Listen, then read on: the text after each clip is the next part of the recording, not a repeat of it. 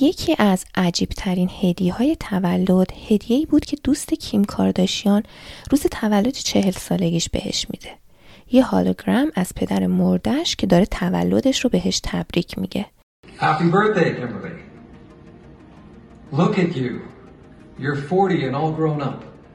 You look beautiful, just like when you were a little girl. I watch over you and your sisters and brother and the kids every day. Sometimes I drop hints that I'm around. یه ویدیو از رابرت کارداشیان جوان با کت و شلواری که همیشه میپوشید پخش میکنه که داره با عشق و محبت تولد 40 سالگی دخترش رو تبریک میگه. کیم کارداشیان از این هدیهش خیلی خوشش اومد، ولی به نظرم دوست کیم کارداشیان ریسک بزرگی کرد، چون هر کسی از همچین هدیه‌ای خوشش نمیاد.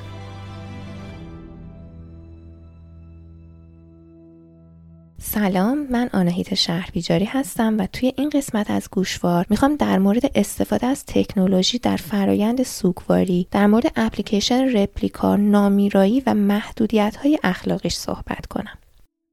ما هممون کلی حساب کاربری آنلاین داریم. مثلا روی لینکدین، فیسبوک، توییتر، اینستاگرام، تویچ، تیملر، تلگرام، واتساپ، کلی حساب کاربری، کلی کورس آنلاین، مطالب درسی آنلاین، کلی از فایلامون روی دراپ باکس، گوگل درایو و فضای ابریه. از عمر تکنولوژی اینقدر میگذره که دیگه تقریبا از همه کسایی که از دنیا میرن یه چیزای دیجیتالی باقی میمونه. از ایمیل و پروفایل فیسبوک بگیرین تا فایلای صوتی و تصویریشون.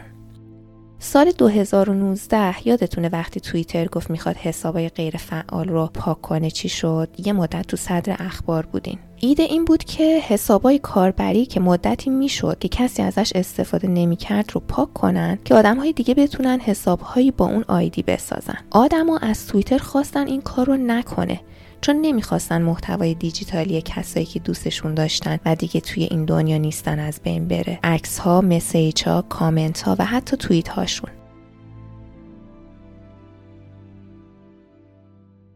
بعضی آدما به داده های آدمای مرده فقط نگاه میکنن که یه یادی ازشون بکنن و دلتنگیشون مرتفع بشه، اما بعضیا فراتر از این حرفا میرن.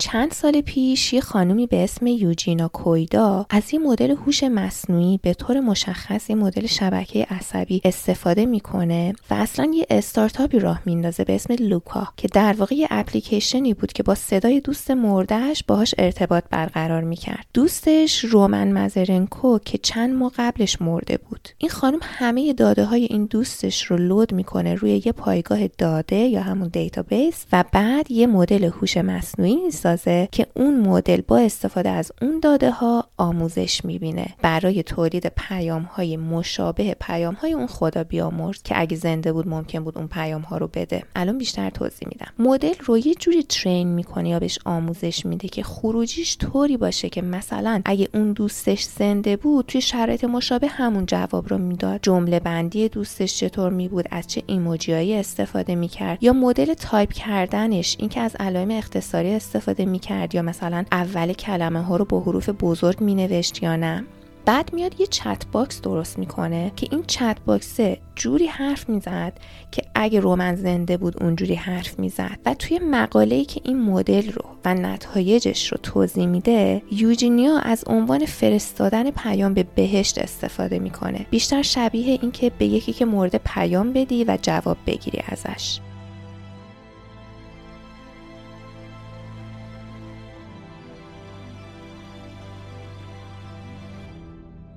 به نظر میاد این روش بتونه فرایند سوگواری رو راحت تر کنه. البته که یوجینیا اپلیکیشنش رو گسترش داد و اسم اپلیکیشن جدید رو گذاشت رپلیکا و ایدهش این بود که رپلیکیت کنه، شما رو تکثیر کنه، یکی مشابه خودتون رو درست کنه، در واقع یک کلونی از شما درست کنه. یه جورایی انگار یه آواتار چت از شما رو درست کنه که مدل رفتار و گفتارتون رو تکثیر کنه. یه ورژن کوچیکی از خودتون که بره آنلاین و کارهایی رو انجام بده از طرف شما که خودتون حوصله انجام دادنشون رو یا وقتش رو ندارین. مثلا صحبت با مشتری‌ها، جواب دادن به کامنتاشون، پرداخت قبض موبایلتون یا کارهای نوبت‌دهی یا قرار گذاشتن. حالا دیگه از طریق یه چت باکس انجام میشه. یه جورایی یه مدل منشی دیجیتالی شما که حتی ست می‌کنی با یه سری آدم فقط این منشی، این آواتار صحبت کنه. مثل اینستاگرام که کلوز فرندز داره، به یه آدم‌های میگه هی این ورژن واقعی منه و با بقیه آدم‌ها اون ورژن غیر واقعی تعامل میکنه. برای اینکه این مدل دیجیتالی که توی این اپلیکیشن استفاده میشه در واقع آموزش ببینه، کلی سوال اساسی و پایه‌ای زندگی میپرسه ازت. یه عالمه سوال با پایان باز و همزمان تو رو با یه روانشناسی هم سینک میکنه که در واقع خصوصیات شخصیتیت رو هم بکشه بیرون و اون مدل رو تا اونجا که میتونه شبیهت کنه. آدم‌هایی که از این اپلیکیشن استفاده کردن میگن انگار یه آینه از خودت روبروته و مجبوری با خودت مواجه بشی. اینکه واقعاً کی هستی. مجبوری به سوال‌های جواب بدی که توی شرایط طبیعی از جواب دادن بهشون تفره میری. حالا بحث اینجاست که در ابعاد بزرگ آیا آدم‌ها راحت هستن با اینکه این همه از خودشون رو بیرون بریزن، اونم جلوی یه ماشین؟ اصلاً جلوی ماشین راحت ترن یا جلوی تراپیست؟ ما آدم‌ها در کل از جان بخشی به اشیا یا حتی اسم و شخصیت دادن به اشیا و حیوونا استقبال می‌کنیم. روی حیوانامون اسم می‌ذاریم. ممکنه به خاطر این خصلتمون با اون ورژن دیجیتالی هم این شکلی برخورد کنیم و باهاش بعد از یه مدتی احساس راحتی کنیم. ولی از طرفی تمام مسائل خصوصیت جایی روی سروری، روی کلاود یا روی فضای ابری داره ذخیره میشه. اگه با یه روانشناس حرف بزنی، این قانون رو دارن که در مورد هر چی که میگی به هیچ احد و ناسی چیزی نمیگن، مگر اینکه جون خودت و یه عده‌ای در خطر باشه. در مواجهه با اپلیکیشن موضوعات پرایوسی و حریم شخصی و این چیزا بیشتر مطرحه و خیلی از آدما به خاطر این ممکنه نخوان از خودشون به این مدل اپلیکیشن چیزی بگن.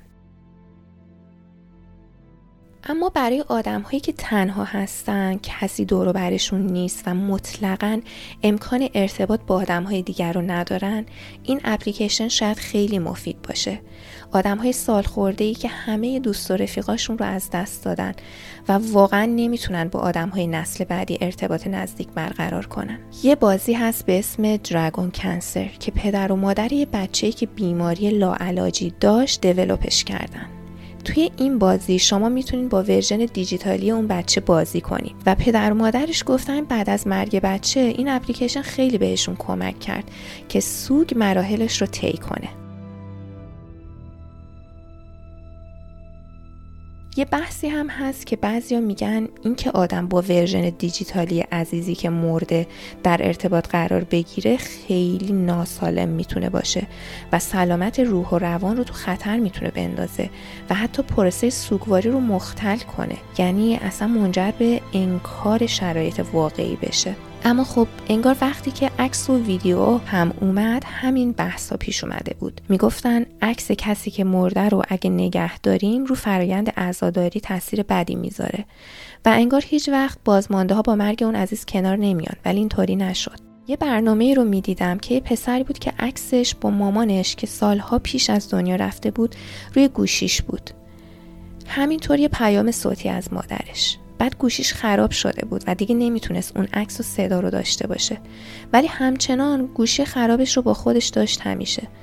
انگار باور داشت که یه بخشی از مادرش، خاطرش با مادرش هنوز داخل اون گوشی هست. خیلی ها هنوز شماره عزیز رفتهشون رو روی گوشیشون دارن.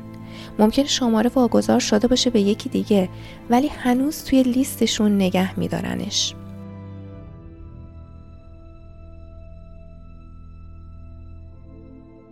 اما سپری کردن روزای بعد از مرگ یه عزیز با داشتن چیزی که حالت تعاملی رفت و برگشتی داره، یعنی تو تکست میدی و اونم جواب میده، یکم متفاوته و واقعا کسی نمیدونه تاثیرش چطور خواهد بود.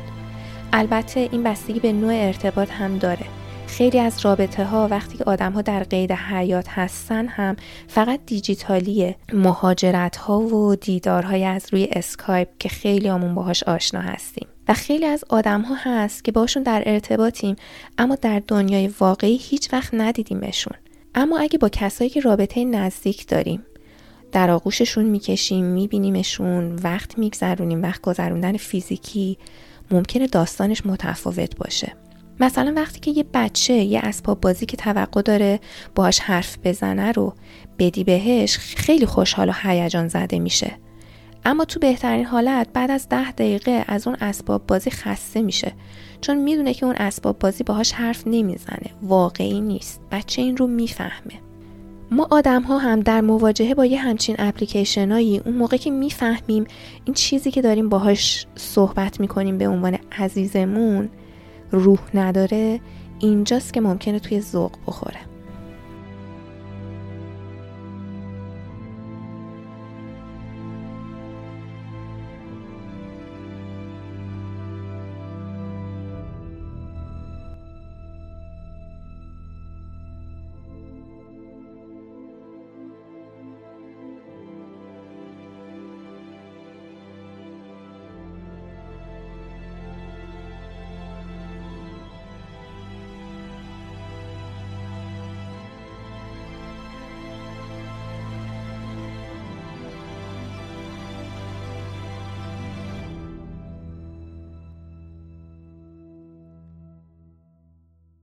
بحث اخلاقی ماجرا اینه که خب ما اگه یه مدل دیجیتالی درست کنیم و بعد که اگه کسی مرد وادار کنیم اون مدل رو که کاری کنه که اگه اون آدم زنده بود عمرن نمی کرد، چی؟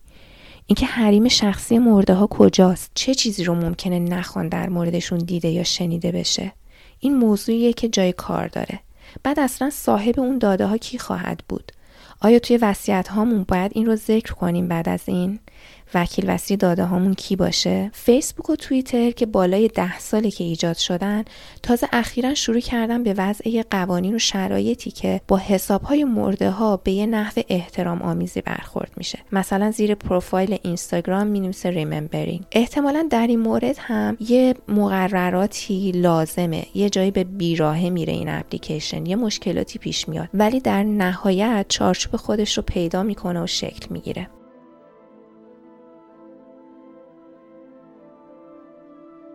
یه موضوع دیگه که میاد بالا اینه که شخصیتی که ما روی شبکه‌های اجتماعی داریم با شخصیت واقعیمون یکم فرق داره. مثلا ممکنه من روی فیسبوک آدم بامزه‌تر و شادتری باشم تا توی دنیای واقعی. بنابراین این من دیجیتالی که بر اساس داده هام درست میشه ممکنه با من واقعی فرق کنه و بحث اخلاقی موضوع اینجاست که ما داریم با این روش یه ورژن خیلی غیر کامل از یه آدم رو درست میکنیم و بعد به عنوان اون آدم معرفیش میکنیم. من تو سوشال میدیا یه جورم، با خانوادم یه شخصیتی دارم، توی جمع دوستام یه چیز دیگه هستم.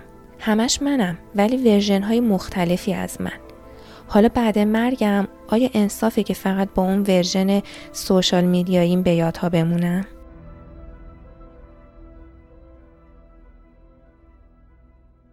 توی این قسمت در مورد نامیرایی دیجیتالی حرف زدیم. به نظرم به تجربه کردنش میارزه. شاید معایبی هم داشته باشه، اما من خودم به شخصه فکر میکنم از هیچی خیلی بهتره. دوست دارم حداقل توی دنیای دیجیتال نامیرا باشم.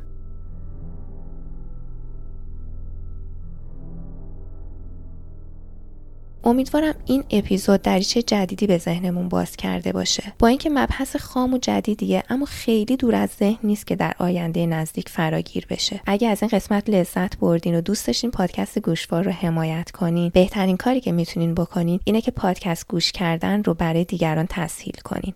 نصب اپلیکیشن‌های پادکست برای پدر مادرها و معرفی اپیزودهای خوب بهترین حمایته. آناهیتا شهربیجاری هستم. تا اپیزود بعدی، خدا نگهدار.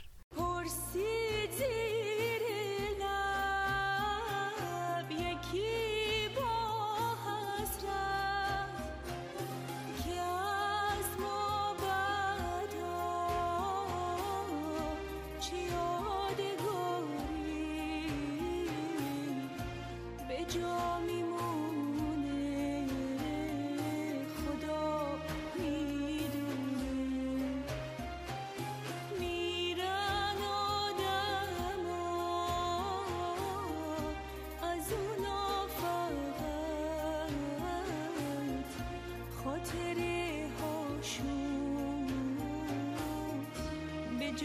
می